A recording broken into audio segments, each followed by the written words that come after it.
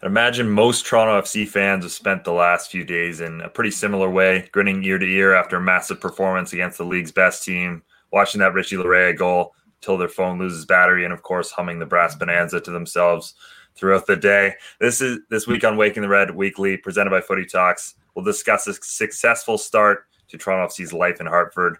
We're also very excited about our guest this week, the man behind at Toronto FC and so much more, the club's digital content manager, Eric Giacometti. He'll join us a little bit later on today. But first, Jeff, did I get the account of your week accurately there?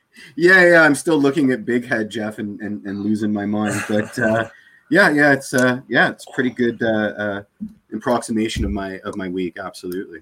And Michael, I don't know if we can quite see it in the view here, but rocking the Blue Jays right there. Exciting couple days for Toronto sports here. Of course, I got to give it a shout out to my Blue Jays. You know, they've been a similar position to Toronto FC as one of the only teams to, I guess, in Canada to have to play, down the States. They're not at home. And you know what? They battled through and they're in the postseason. That starts today. So shout out to the Toronto Blue Jays. I know TFC have been, kind of reaching out to them for a little bit of advice here and there. So let's go Blue Jays. Yeah. Yeah, well, let's get into it off the top here because I think we have a lot to talk about in this week's show. And Toronto FC, a massive win, easily their best performance of the season, certainly their best half of the season against the Columbus Crew. I guess thoughts on what again was a complete performance, a complete team effort, and again, kind of validating for both the team and for us as well, because I think we've been saying on this show for so many weeks, we think this team has much better than they've been showing, and they certainly demonstrated their ability in that game, didn't they? We'll start with you, Michael. Yeah, no, what a difference that win makes. I kind of wrote about this, and if TFC lose that game, they're sitting back, and they're 8 points back at the Supporters' Shield race with, I think, 9 matches left to play. That's a hard gap to overcome, and they do end up pulling that win out. They pick up the 3 points, and now it's only 2 points. So they're right in the mix of things, and I think that win honestly make or break kind of their run towards the Supporters' Shield. It's been their goal since the start of the season. It's what they've been talking about. And we kind of talked about this last week, what would have been a disappointment for Toronto FC's season. In my opinion, it's not contending for the Supporters' Shield just based off the way they've been talking about it, because it has been a constant goal for this club. And if they can't achieve their goals, then they're falling short. So good to see them battle back. What a second half it was. It could have been the best second half I've seen since, I've taken it over here at WTR. It's just, I'm really happy that they were able to kind of pull that out and, live up to their expectations, because they've kind of been on this kind of like slowish, kind of sluggish ride. And it's good to see them battle back out of it. Yeah. I mean, I'll take the Shield, asterisks and all. I'll take the Shield. No qualms there. Brass Bonanza was really inspired as the goal music. That was really inspired. It was completely unexpected, totally genius. It warmed every part of my heart. It was just every part of my Hartford Whalers. It was pretty fantastic. Yeah, what a goal song. That's a classic. Yeah, I'm a massive fan of goal songs in soccer, actually. It's not like a very common thing, but you see it for a couple of clubs do. I know Bayern has their very Bavarian music after they score. I think Ghent had that pretty classic hockey goal song as well after they scored, which was pretty cool, and all their fans sing. So I definitely like goal music. Let's take it a step further. I'm wearing a Jays shirt here. Each Jay has their own walk-up song. I think each TFC player should have their own goal song, no? Let's add a little flair to it. I see. I would be completely fine with that. I think. What do you think Pozuelos would be? That Alejandro song by Lady Gaga. Yeah, there you go. That's a good show, Jeff. Right off the top of the head there. I'm impressed. I do make playlists for a living on WTR. I'm just saying. There you go. Yeah. But I don't know. There's so many ways you could talk about this match, but the one thing that stood out to me, especially considering how much we've talked about it lately, is the way they were able to kill this match after they went up. That was a determination that we haven't seen from this side before. They went up, they tied the game. They went up 1. They just kept their foot on the gas the whole time. There was some minor little plays in there that in the grand scheme of things, probably didn't stand out too much, but I really liked. One of them was late in the half, Piatti gets fouled in a position that normally you would just, bring up your center backs and pump the ball into the box because it was a decent spot for a free kick. But instead of that, they kept everyone back. They just kind of cycled it back into possession. And I think that was the main key there was how well they kept the ball during that second half, but also, while they weren't making incredibly risky passes, they were still making passes forward and still making good runs into the box and that sort of thing. And I think that was a massive difference from what we've seen in recent weeks from Toronto FC when they go up late, wasn't it? Yeah, we'll start with you. Oh, yeah, go on. I think you mentioned this after the game, Mitch, and you said that there wasn't really a moment where TFC kind of felt that kind of pressure in comparison to kind of games past where, we're hanging on and we're kind of waiting for that moment to come. But in that game against Columbus, it was TFC with their foot on the gas pedal. They were dictating the second half. And that's kind of what they were doing the other night when Vanny decided to swap out his center backs against DC United. They were dominating that game. They were pushing forward. And you saw tonight, he decided not to go, or not tonight, last game, he decided not to go to that back five and kind of invite that pressure. And whereas, they decided instead to take it to Columbus. And we saw what was the fruition of that. I don't know if you have any thoughts on that, Jeff. Well, I was watching Josie, and his performance in the second half was ridiculous. Because I thought he was so out of place in the first half. I mean, he was like a left back for some passages of play, and I was like, "What the hell is he doing so far into our own zone on the pitch?" But we unleashed the beast. I mean, there was a moment in the second half where he pulled Zizou. I mean, he went for a header just to keep possession. He went up and challenged for a header. And placed it, in a way that the rest of the team could jump on it. I know we're probably going to talk about Richie Laryea a lot, but to change your whole shape and responsibilities to allow Richie to be that kind of a persistent threat down the right hand side was a really interesting tactical wrinkle. Vanny earned his money last game for sure. And yeah, we have a question from local agitator. Yeah, question being, did you guys like the starting formation last game? I really did. I mean, we've been talking, and that was one of the big topics last week on the show was Jozy Altidore or Ayo Akinola. Well, why not both? I guess was what Greg Vanney went with, and they look very good together. I mean, they're not playing the way I would have expected them to play two up top. It seems like they always have one of them out wide in that left wing position. They're still playing the exact same 4-3-3 formation that Greg Vanney loves so much.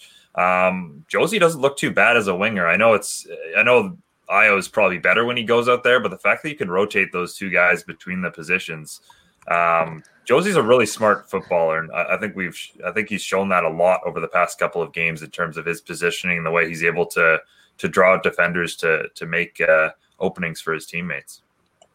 I hated it. I hated it. So TFC started in a 4-2-3-1 formation with Ozo and Markey as the holding mids. You had Paz as the number 10. On the right wing, you had Ayo Akinola. And on the left wing, obviously, you had Piatti. And then up top, you had Jozy. That's how TFC started the match. And it was an ugly half. It was a lot of chasing back and forth from Ayo. You were asking him to do a lot of work back and forth. At times, you saw Jozy Altidore had to come back, and he was on the wing at times. And you're like, well, what is going on? This is a lot of up and down work. And then when TFC did get the ball, they'd punch it forward to Jozy. And then you're asking Jozy to hold up 1v5, 1v4, while Ayo Akinola, who's at the right back or right mid position, is sprinting up to get back. And by the time he sprints up, Jozy loses the ball and he's on the way back. You know what I mean? So there's so much work being asked of Ayo Akinola there. And let alone, Jonathan Osorio and Marky Delgado in an already depleted Toronto FC midfield. Those guys were key for going back and forth too. So there was just way too much work being asked of your team. And, the end result obviously was TFC weren't able to link anything together. There was nothing fluid coming. They had, moments where they looked all right against Columbus. But for the most part, Columbus was by far the more dangerous team in the first half. Mm-hmm. And then second half, Vanny completely changed his tactics. He decided to go both Ayo Akinola and Jozy Altidore up top in almost a 4-1-2-1-2 formation, a diamond midfield, or even a 4-2-2-2 at times, with both Paz and Piatti playing as center attacking mids behind Altidore and Akinola. And I think from that point on, the game kind of changed because Jeff kind of mentioned it. Richie Lair sort of freed up that right-hand side because you had Jonathan Azori who was going to cover. You had Justin Morrow who was going to slide into a sort of a back three to sort of supplement Richie. So that right side just became a lot more fluid. Up top, Altidore had some support. You know, he was with Akinola to begin with. Him and Akinola had some great hold-up play in the second half together. And it just made the world of a difference, I thought, after Greg Vanney made that tactical adjustment. And I think we saw that obviously play out with the goals. Yeah, I mean, you mentioned in your article, like, to be a fly on the wall for that halftime team talk. You know, did he just bring out the hairdryer and that was that, or was it a more targeted strike about team unity? Well, we may never know, but whatever he said, I mean, I hope he's got it recorded so he can play it every game for, you know, the next 9 games, because that was an obscene turnaround. It was just unbelievable. It was a lot of fun to watch. Yeah, the first half, I was kind of, you know, looking at the way Columbus was playing, and it was like, wow, Vancouver and Montreal are really bad, aren't they? because you know, we've seen how things have gone for those two sides since they left the Canada bubble, and yeah, there's a lot better teams in MLS certainly than the sides that Toronto FC played, you know, for the past couple of months. But I'll ask you this now, Mitch, is it fair criticism now to wonder whether or not TFC can beat teams other than just Vancouver and Montreal? Like, are they in this position just because they face Vancouver and Montreal so often, or do you think TFC is a legitimate threat throughout the league?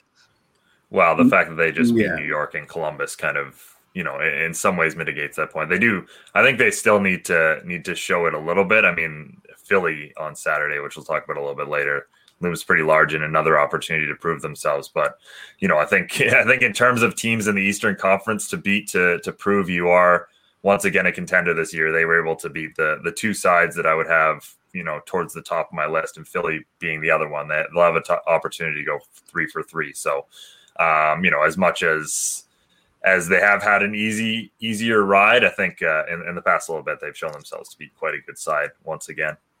Well, I mean, it begs to be mentioned that Columbus has had an easy ride. I mean, they've played Cincinnati more times than anybody in the league this year. So you would have to open that question up to every team's path, right? This has been such a weirdo stop-start, you know, locally mitigated by, games mitigated by travel time and all these other sets of variables. So, you know, when the dust settles on this crazy year, there's going to be a lot of asterisks. But you know, TFC made a statement in that Columbus game, and that statement is that, you know, regardless of how the chips are falling this year, you know, we can, on our day, we can beat anybody. So I do think that they've definitely put their best foot forward for the last bit of the season. Yeah, let's quickly talk about the other game this week. Certainly a less impressive performance overall. For me, it kind of felt like some of the games they were able to grind out late on in the season last year when they put all those wins and draws together, and even heading into the playoffs, where, you know, they were definitely not the better team against New York City FC, but they were able to hang around, able to keep New York from scoring. And definitely the performance of Alex Bono probably looms large in that, tying a club record for most clean sheets, of course, held by Stefan Frei previously. Michael, thoughts on that game? Because, again, I think, as we've said, that was a big result as well. Yeah, that's sort of why I asked that question earlier. Is TFC a legitimate contender? And it's honestly, I watched that game against New York City FC, who isn't one of the premier teams, I'd say, in the East this season. I'd say they're up there. They're decent, but they're not one of the premier top teams, I'd say, especially considering the injuries that they had against that Toronto FC team. So I felt that performance as a whole was completely disappointing. And that first half against Columbus was disappointing. But then you bounce back and you look at what TFC did against Columbus in that second half, and you wonder why can't they go on and win the Supporters' Shield.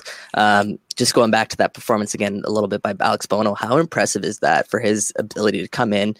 How often does he play? Like, he's played twice in 2020, and he's posted 2 clean sheets. You know how difficult that is? I mean, we talk about it all the time in hockey and, you know, in others. We don't often see a backup goalkeeper kind of get played in this sort of role that Alex Bono is getting played in soccer. But how difficult it is that to come in and, find his place in the side, and not only find his place, excel in it. To be honest, does it create a goalkeeper controversy down the line?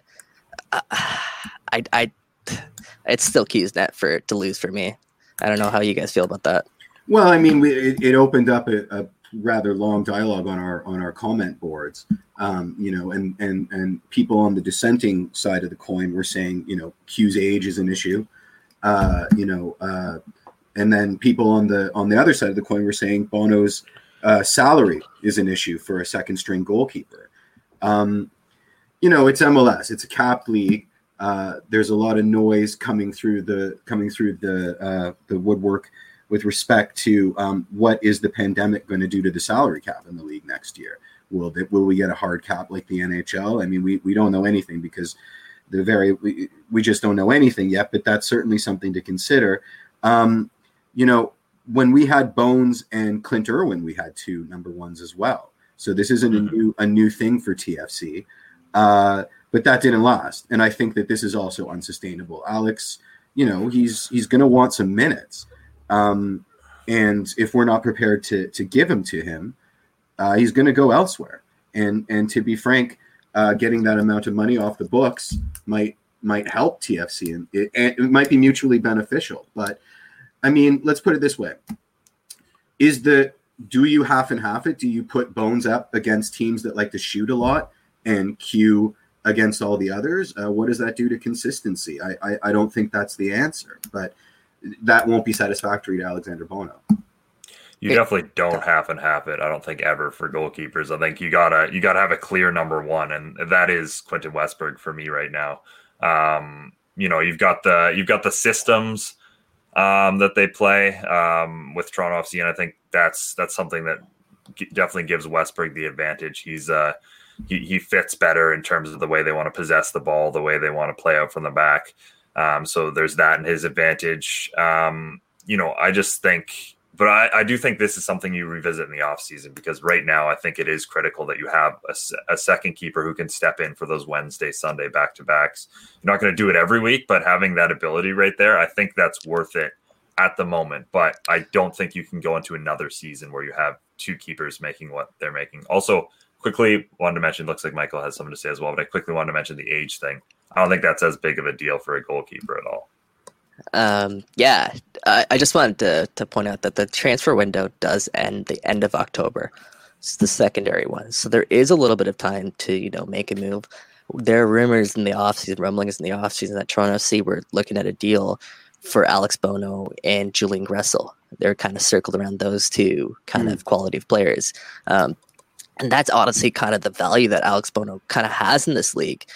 If TFC do decide to flip him, he is able to bring back a valuable asset. I'm not saying it will be Julian Gressel, of course, but what I am saying is that TFC have some currency now because Alex Bono has had such good starts. Prior to that, it was kind of an issue. Maybe do TFC is he able to? Is another team willing to take on Alex Bono's salary? And I think it's hands down anyone be willing to take on that salary, especially considering he's 26 years old going into the prime of his career. But yeah, I don't know how you guys feel about that. I agree. I think we'll table that discussion for a second, because it looks like Eric Giacometti is here. If you want to bring him on here, Sophia. There's the boy. What's up, guys? How's it going? We are now joined by Toronto FC Manager of Digital Content, Eric Giacometti. How you doing? Doing all right, man. It's good to be back home in Toronto even if it's just for a couple of days, just kind of have a little bit of a reset while we're in our home away from home in Connecticut. So, good to be back home, even if it's in quarantine. Sweet. Well, we're gonna start you off with a heavy hitter here. Rank these in order: people DMing you for a trial with the club, people getting mad at the account after a loss, or Josh Cloak asking you for the lineup graphic. That's a tough one, man. I mean, Josh knows, man. Josh loves to, it was even better when he was sitting next to me in the press box, and I just see him do one of these, just look down, look at me. I had Molinaro looking at me. I mean, everybody as if it's on me. But listen, we're getting the lineups out when we can. But the DMs is always fun because everybody asks for a tryout as if I have some kind of power to get Greg Vanney on the horn and get them into the academy. But it is what it is. It comes part and parcel with running a first team account. So we've got a fan question. I'm going to mangle this name because it's a tongue twister. Joshua Klocka. Hey guys, long time question for the guest. What time will the lineup be out? Good guys, question. It's been great. Thank you guys so much for having me. On a serious note, though, Eric, like you've been spot on this year with the lineups. I feel like those are coming out pretty on time. What's changed in your job, and can you kind of give us a little bit of rundown of how difficult things are to kind of manage this COVID-19 virus? Yeah, I mean, in terms of the totality of the scope of what we do on social and digital, it's been a total curveball, right? Because we plan out for a content slate for the entire year, and then when the team is taken away and you're not seeing games on the field, it kind of it basically can throw the whole thing in the toilet because we were scrambling there at the beginning to try to find some ways to to keep fans engaged, keep people apprised of what's going on with the team, even when the team wasn't able to play. So we had to get creative and try to find some new ways to not only service our fans, but service internal stakeholders with, revenue retention was still a big part of it and trying to get partners attached to what little content we could provide. So it's been quite a big shakeup, but I got to say, I'm very much pleased to be back and doing what we do best with the guys in the field, back on the road with the team, creating content, a lot of the behind the scenes stuff. So we're doing everything we can to keep fans as attached as possible, even though we're away from home. Well, I certainly enjoyed the lockdown. What was it, Reds Rewind that you did, that series? I thought that was pretty fantastic and quite insightful. I remember the Patrick Mullins episode. I think there was only one Patrick Mullins episode, but I was really impressed with just how switched on he was tactically. Like his insights on the game, I thought were pretty fantastic. I got a question. I was lurking on a very 2020 Twitter beefish over semantics that you were engaged in. Here we go. And I'm always surprised that some people don't know that you're a card-carrying member of the American Visits Toronto and Never Leaves Club. So what is it about the city, and why is it such a great town to set up roots? I love it, man. I love it. I'll give you the quick backstory because I had been visiting Toronto, since 2015 because I was, I'd been doing long distance with my now wife and traveling up and down to Toronto, and I was saying like, man, wouldn't it be incredible if I could find a way to be here? And I was like, maybe if I got a job with TFC, but like that's pie in the sky. There's only one job that I moved to Toronto for, and lucky enough that ended up coming to fruition. So ever since I first came to the city, I really did fall in love with it and tried to find whatever way I could to get here. And luckily I've, got my way here with the club, and it's been tremendous. I mean, everything that the city has to offer, the quality of life, the people that I've met around here. I've made an entirely new friend group here of people from all different walks of life. It's been everything I could have imagined and more. So no complaints about Canada until the Gold Cup draw. Then that's when the process. Just a quick follow-up question. I know you worked in a similar capacity for the New York Red Bulls. What are the differences between the organizations? Yeah, I mean, two very different setups. I mean, I was covering the Red Bulls for quite a few years before working for the club. So you got to see kind of what it looked like on the outside and then on the inside and coming to TFC. I think the biggest difference is, being part of the MLSE ownership group. It just makes for a much different setup when your next door neighbors are the Leafs and the Raptors, right? So, but I think that's also been one of our biggest strengths, right? Is I have people to bounce ideas off of, whether it's my counterparts with the Argos, Raptors, Leafs. I think that part of it has been a really nice plus to have so much resources at your disposal. And so much variety in not only having the downtown office at 50 Bay and then up in the BMO training grounds, being able to work at those two locations, I think gives you the best of both worlds in a lot of ways. Fantastic. I'm going to preface a fan question. Who do we think for Brass Bonanza? Was that the Hartford contingent, or was that somebody in the TFC organization? I think the genesis of it was our boy Jeff Bradley, our director of communications. I think obviously the Hartford Whalers, that's their staple from back in the day. So I think we were just trying to find a way to incorporate that into our broadcast and find a fun way to play on it.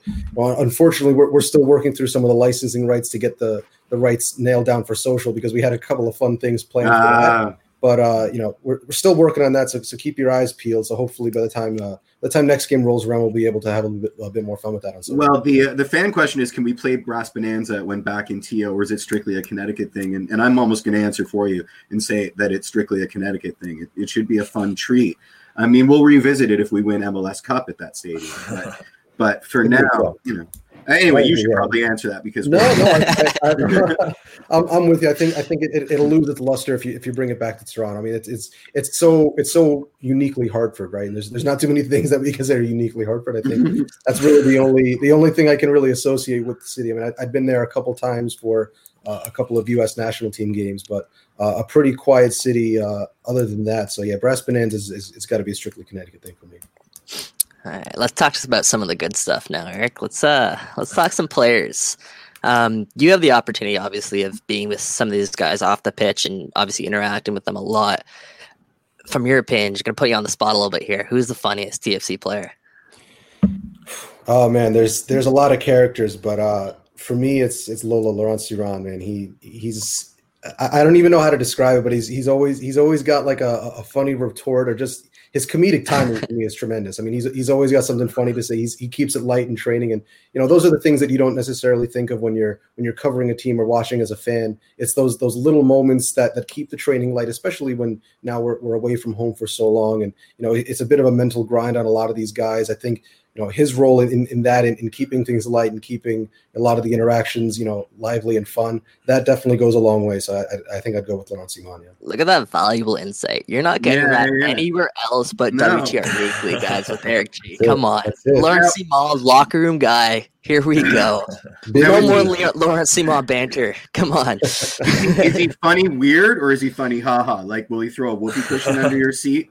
Because I don't know if that's funny anymore. No, not so much the physical comedy. Okay. I'm a big fan. I'm a big fan of his relationship with Tsubasa Endo. Man, I had some pretty good preseason content coming out of the two of them. Nice. Back and forth. So a lot of fun stuff there. Yeah. You love. I have a friend that consistently mentions the baking in the Orlando Heat. Jacob Schaffelberg trying to speak Spanish to the Spanish-speaking contingent of the team. I thought that was hilarious. We're going to get a lot of mileage out of the Chris Mavinga bus. That's going strong. Yeah, absolutely. I have a question. I know, Mike. I was reading your questions, actually. I was going to steal one of yours, but go ahead. You guys can prepare. I want to talk about Pablo Piatti and Alejandro Pozuelo. Their relationship kind of off the field. How genuine is that? And, you saw Pozuelo without Piatti last year. Is there a different pause this year?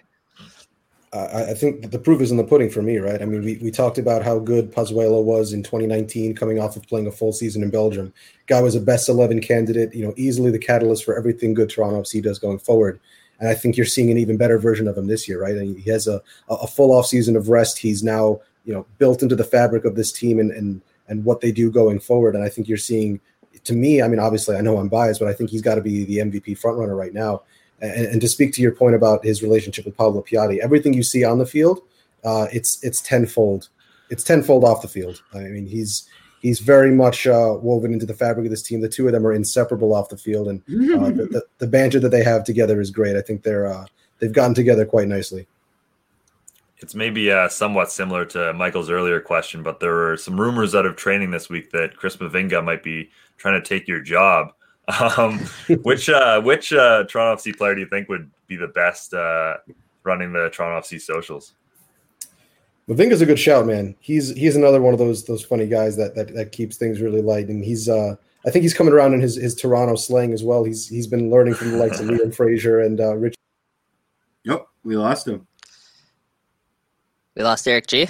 Yeah, we lost. Yeah, it looks like we lost him there. Damn, I was into that. That was, me too. Yeah, some good insights into maybe. I wonder who got him there if the Chris Mavinga people. I will. I'll build off his Pozuelo sentiment there, though. He has to be the front runner for MVP this year. He's just been so consistent, game in, game out. Greg Vanney said he's not only producing assists, he's producing goals. Is there a hotter player in the league right now than Alejandro Pozuelo? I mean, listen, you could spit and choose a sounder, but that's the problem. They split the votes, right? Like Jordan Morris is having a hell of a season. Rui Diaz is having a hell of a season. Nico Ladero is having a whale of a time out there. The problem is that you're now splitting the votes. What was the other show? Someone was saying Zelarayan on the Crew. There's is up crew there. players, Matt, even on the Crew, yeah. He's quality. Yeah, he's quality. Yeah, I mean, I'm biased, so for me, I'd love to see Pazzo take it, but I'll take another step forward. When Pozuelo was first brought to Toronto FC, he was brought in to, let's be real, I mean, as much as they want to shape it that he wasn't, he was brought in to fill someone else's shoes, some pretty damn big shoes. And fast forward, some atomic ant-sized shoes. Fast forward, year and a half, if that. This guy's a legitimate candidate for MVP. I didn't think we'd be seeing another one of those in Toronto anytime soon. And I think his ability to step into those shoes and fill those shoes is just, I cannot be understated how well of a job he's been doing on and off the field. Yeah, it's interesting, right? Oh, there's Giacometti back. Man, we got to stop talking about Eric G now since he's the time and I'm out. That's it. I do take issue with Chris Mavinga taking over social media, because there was a few posts back in the day that were vague to the point of driving me crazy. I mean, there was a couple Drake lyric posts, and Drake has some morose, morbid lyrics, but he gave them context free. So I mean, he set TFC. Listen, I mean that shows he has power over the platform, but he set TFC Live on fire about 3 times unnecessarily last year. Has he ever talked to you about that, like Eric? It's a bad thing. It's kind of engagement, right? We're in the engagement business, baby. That's called getting the clicks. Yeah, he's a character, man. He's an enigma. You can't put a bottle on his personality. So I take it. You got to take everything that comes with the Chris Mavinga package. I love it. Which includes a rental of a golf cart for him to get from the training ground to the cart content. Just incredible. Well, I mean, you pulled that. You had a follow vehicle. That was fantastic. Shout out to our producer Jerome Chang getting on the back of the cart. Shane Wright helping out with some photos. I mean, we got a good crew, man. I got to say, we got a good crew to capture some content, and the players love it as well. They play along quite nicely. Definitely. Eric, Chris Mavinga told one of the coolest stories I think I've ever heard from TFC Live perspective after last match. He said, if you guys missed it, he said that we didn't miss it. He said that Paz came up to him afterwards, and after Chris Mavinga let up that own goal in the first half, and Chris Mavinga said, Paz came up to him, he said, "Don't worry, you've done well for us this season. I'm going to go out there, I'm going to score a goal, I'm going to get an assist, and don't worry, we got you." And he came out and he did that against the first place Columbus Crew. Is that kind of who Paz is off the field, and how much does he kind of help his teammates? To me, I think it's emblematic of everything that this team is.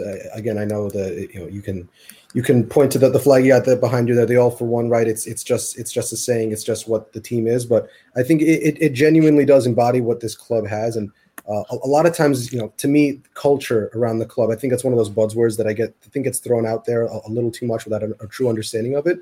But the culture around this club really does permeate into a lot of different ways. And I think it's important to remember, too, that Pozuelo was a captain of Genk before coming over to Toronto, right? So he's not new to the leadership role. This is something he's very comfortable doing. And now a year into his tenure with the club, he's only going to get more comfortable being that guy in the locker room. And with Michael being out, more guys are stepping up into that leadership role. And talk about being a leader. I think just the cojones to come out and say, yeah, I'm going to bag a goal and an assist at halftime, and goes out there and does it against the first place team after, a bit of a deflating first half. It just shows not only what this team is about, but Pozuelo, we know what he can do, and we know what he's all about. What are the digs like in Hartford? I mean, it's impressive on TV. It's got that kind of El Volcan, Azteca kind of vibe to it. It's a college football stadium, and that's a religion down south. Can you speak a little bit on the amenities? Is it haunted? Well, not yet anyway. I mean, I think 1-0. We'll take 1-0 right now, but it's a nice pitch. Like I mentioned before, it's a place that the U.S. national team has called home on several occasions. So it's a very nice venue. I actually spoke to Justin Morrow right before the match, just kind of picking his brain about what he thought of the pitch as well. It's not quite up to BMO standards, but in terms of a home away from home, it's just about as good as you could have imagined. And I think the ops team behind the scenes did a really nice job of doing what they can to make it feel like home. There's a lot of the similar signage that you see from the players walking out of the tunnel. With, the All for One, they will see red. The supporters group's banners are now represented behind the net. So there's a little bit of that home feel to the stadium. You do as much as you can. It's never going to be Toronto. It's never going to have the same feel as being by the lakeshore. But the club has done a really good job of trying to make it feel as home as possible. Yeah, I imagine the grounds crew didn't travel with you, so you must have Rob must have been on a conference call with whoever's in Hartford, making sure that it's up to snuff. Yeah, I imagine so. I know that there was a lot of ground visits to see what was the best setup, and I'm sure head groundskeeper Rob Heggie was on calls with them to make sure that the grass was cut at the same length and it was watered at the same time of day, because I mean that stuff is an exact science, and it's very much.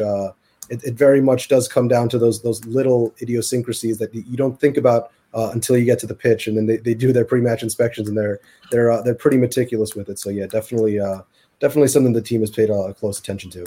Cheers.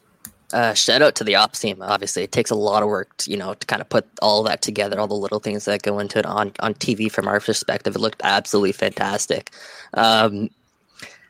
We've gone 37 minutes, and we have not talked about Richie Laryea. Oh my! That's some serious Legend. slander here on our part. And yeah, you said it there. Absolute legend after his performance. Eric, give us some insight into what the ceiling is for Richie Laryea, and how far he's grown in just such a short amount of time. He's only been playing the position for a little over a year. I mean, to me, I think we're just scratching the surface of what Richie can do. And I was just talking about this on the Come On You Reds podcast. Quick little plug. But the fact that Greg Vanney is not only is he putting Richie as one of the first teams in the team sheet, he's now game planning for Richie to be the focal point of an offense as a right back. I mean, how often do you see that? I mean, you're starting to see Justin Morrow, who is one of the premier left backs in MLS history. Last game you saw him kind of slotting back into a back three alongside Mavinga and Omar, which gave license for Richie to go forward and be that catalyst of the attack. You saw the back line constantly picking up their heads and looking to hit that diagonal to the byline to try to get him into space, isolate him 1v1. That to me says everything you need to know, that this is as important as anybody in terms of going forward. And I think defensively he's made big strides in terms of his 1v1 defending. I think that's the only thing that could be holding him back from being really one of the premier right backs in MLS. And I think already he has to be in that conversation. Is right back his best position? Yes, it has to be. I mean, you look at, especially the way that he's playing in Greg Vanney's system. I mean, you can make the argument that maybe he's a little more well-suited to play on the wing, but I think that disrupts a little bit too much of what the team does in the front three. If you look at an Akinola, Pozuelo, Josie, Piatti, any of those combination of players, I think it makes the most sense to have Richie play in that right back spot. And he obviously has a lot of license to go forward. And again, the team is built around his ability to do just that. Well, Eric, we really appreciate you taking the time. We'll let you go for real this time. But some great insights. Other than mentioning another Toronto FC podcast, there are no others that exist. But we do really appreciate the time this week. Of course, guys. Anytime. It's a pleasure. Yeah, so I'm going to write you a DM right now, and I'll get a trial with the team. What, Monday, Tuesday? Meet us at the training grounds next Thursday at 3. If you guys want a trial, just hit up Eric G's DMs. That's the key. Cheers, Eric. All right, thanks so much. Yeah, I think. Awesome stuff. Absolutely. That was great getting a little peek behind the curtain at Toronto FC and everything the club does on social, because as great as they are on the pitch, I think this is one of the organizations that's pretty much unmatched in MLS off the pitch, and their social and digital stuff goes a long way towards that, I believe. Yeah, it strikes a really nice balance between outright banter and factual, which is a difficult tightrope to walk. So it's credit where credit is due. There's just so much versatility in their content, whether it's digital, whether it's written stuff, whether it's those little GIFs, if you guys want to call it that, or just little stuff that they do that keep everybody on their toes and keep TFC live and involved. It's unreal. So shout out to that crew there. I did want to also give a little shout out to Laurent Ciman. Like, in all seriousness, that trait is so selfless and so intangible in a squad, especially a squad with the amount of star potential that Toronto FC has, that amount of star names that Toronto FC has. For Laurent Ciman to keep things loose, Chris Mavinga to keep things loose, and I'll throw Alex Bono in that list as well, because his effect on this team off the field is incredible. I know we were talking a little bit earlier about his salary and what he's kind of bringing on the field. If we're just talking goalkeeper wise, sure, we ship him off in a heartbeat. But if you take into account what he brings to this team off the pitch, that's a huge loss for the locker room if Alex Bono goes. So you got to take that into account as well, and just shout out to those guys for keeping these light in this difficult times.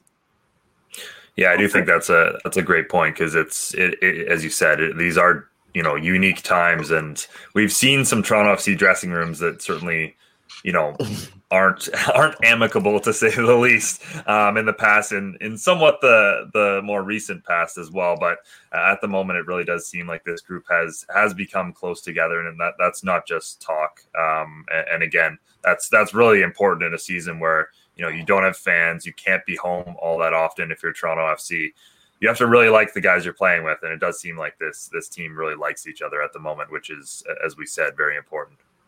Yeah, agreed, absolutely. Mm-hmm. They're one of the most likable Toronto FC teams, honestly, in recent memory, and obviously that 2017 team obviously trumps all. But we went through some bad times after that, and to come back to this full circle, it's kind of nice, and we'll see how this team ends the season. We got a big test coming up Saturday, which I kind of want to talk a little bit about. Against the Philadelphia Union. Yeah, go ahead, Jeff. Well, I mean, if we're talking about turnabout is fair play for that 2018 season, it is so satisfying to see. It happened to some of the teams that it was never going to happen to. I'm looking at you, Atlanta. We got a lot of shade for 2018. The MLS Cup hangover, the CONCACAF Champions League run hangover. It means nothing because Toronto are crap. And now we're being vindicated for that. So I thought it was worth a mention. Jeff held that grudge for 2 years. Yeah. So sweet for him to say that just now. Weight lifted.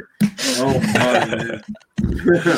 No, but in all seriousness, they're coming off a game against the first place Columbus Crew. The day before, they faced New York City, and now they're facing the second place Philadelphia Union. This could be the most crucial part of Toronto FC's schedule, and it's good that they're going to have a crucial 6 days in between now and then, to hopefully get some guys back. We're talking about Michael Bradley, we're talking about Oro. Those guys can potentially be in the mix Saturday. So if TFC have a full squad going into that match against Philadelphia, I like their chances. Yeah, I do too. I mean, Philadelphia is a bit in flux right now because the transfer window rumors are starting to circulate around some of their big pieces. Brendan Aronson being one that comes to mind right off the hop. It's easy for a professional athlete to say that they can focus on the game and anything going on outside the game is meaningless conjecture. But I have to think that even the whiff of a big money move to Europe is going to affect a player's play, and not all of it in a positive way. I mean, if you know that you've got a potential big money move to the promised land in the mail, are you going to go 100%? Do you know what I mean? They still mail transfer requests. Pardon? Do they still mail transfer requests? It's a fax machine, man. Come on. Yeah, it's a bureau fax. Hopefully works well. Listen, the Barcelona way, right? More than a club. It's a bureau fax or nothing. But I would have to think that it would affect. I don't want to say his commitment to the team, but let's say it, his commitment to the team. Like, is he going to push that extra extra yard, or is he going to try and protect his now transfer market rated ankles? One has to assume that has an effect. If you're talking about that with Aronson, there we got to talk about that with Larea, don't we? Is Larea, does he have European interests around the corner? Is that what he's thinking about? Obviously not. By the way, just obviously not because I would counter that by we're not thinking Manchester United yet. I would counter it by saying that there's been a lot of ink on Aronson's potential move and nothing on any kind of interest in. No, for sure. So, there actually has been tangible movement on Aronson's move, so I will give you that. But what I will counter with that is Philadelphia's playing some next level football right now. I think they're one of the hottest teams in MLS. I'm not sure the last time that they lost, but these are two of the juggernauts going at it. TFC took down Columbus last time. Let's see what they can do the next one in Philadelphia on Saturday. Yeah, absolutely. Yeah, absolutely. Yeah, no, I think that's a perfect place to wrap up. Again, we've been asking for consistency from Toronto FC, and they have an opportunity to really show that they've had consistency to their game against, as we've said, three very solid sides in the Eastern Conference. Mike took away the elite status from New York City FC, but very, very clearly Columbus and Philadelphia are two of the top teams in the Eastern Conference. So Toronto FC gets an opportunity to take them out back to back. But as we've said, huge thank you to Eric Giacometti. That was, one of the probably better interviews we've done on the show so far. Really appreciate him taking the time. Thanks again to Kevin and Sophia for all their work behind the scenes in all of our exciting New Look show. Big head Jeff there in the corner. We gotta do something about this, guys. But yeah, looks great. And of course, tune in Thursdays at lunch to Footy Talks Weekly to listen to another version of our show, just slightly more intelligent and 100% more British. So you have that to look forward to as well. Yes, I wanted to do a shout for our friends at the Vocal Minority Podcast. They've got former FC Edmonton coach Jeff Paulus on for an interview, and it promises to be long, but it also promises to be insightful. So you should probably check that out. As I've said multiple times, there are no other Toronto FC podcasts, so I don't know what Jeff's talking about. I just muted Jeff for the last 30 seconds. But otherwise, thank you guys. That's fantastic. Yeah. Cheers. Thank you guys so much for listening and interacting with us. And until next Tuesday, have a great week, everyone. Let's go Blue Jays.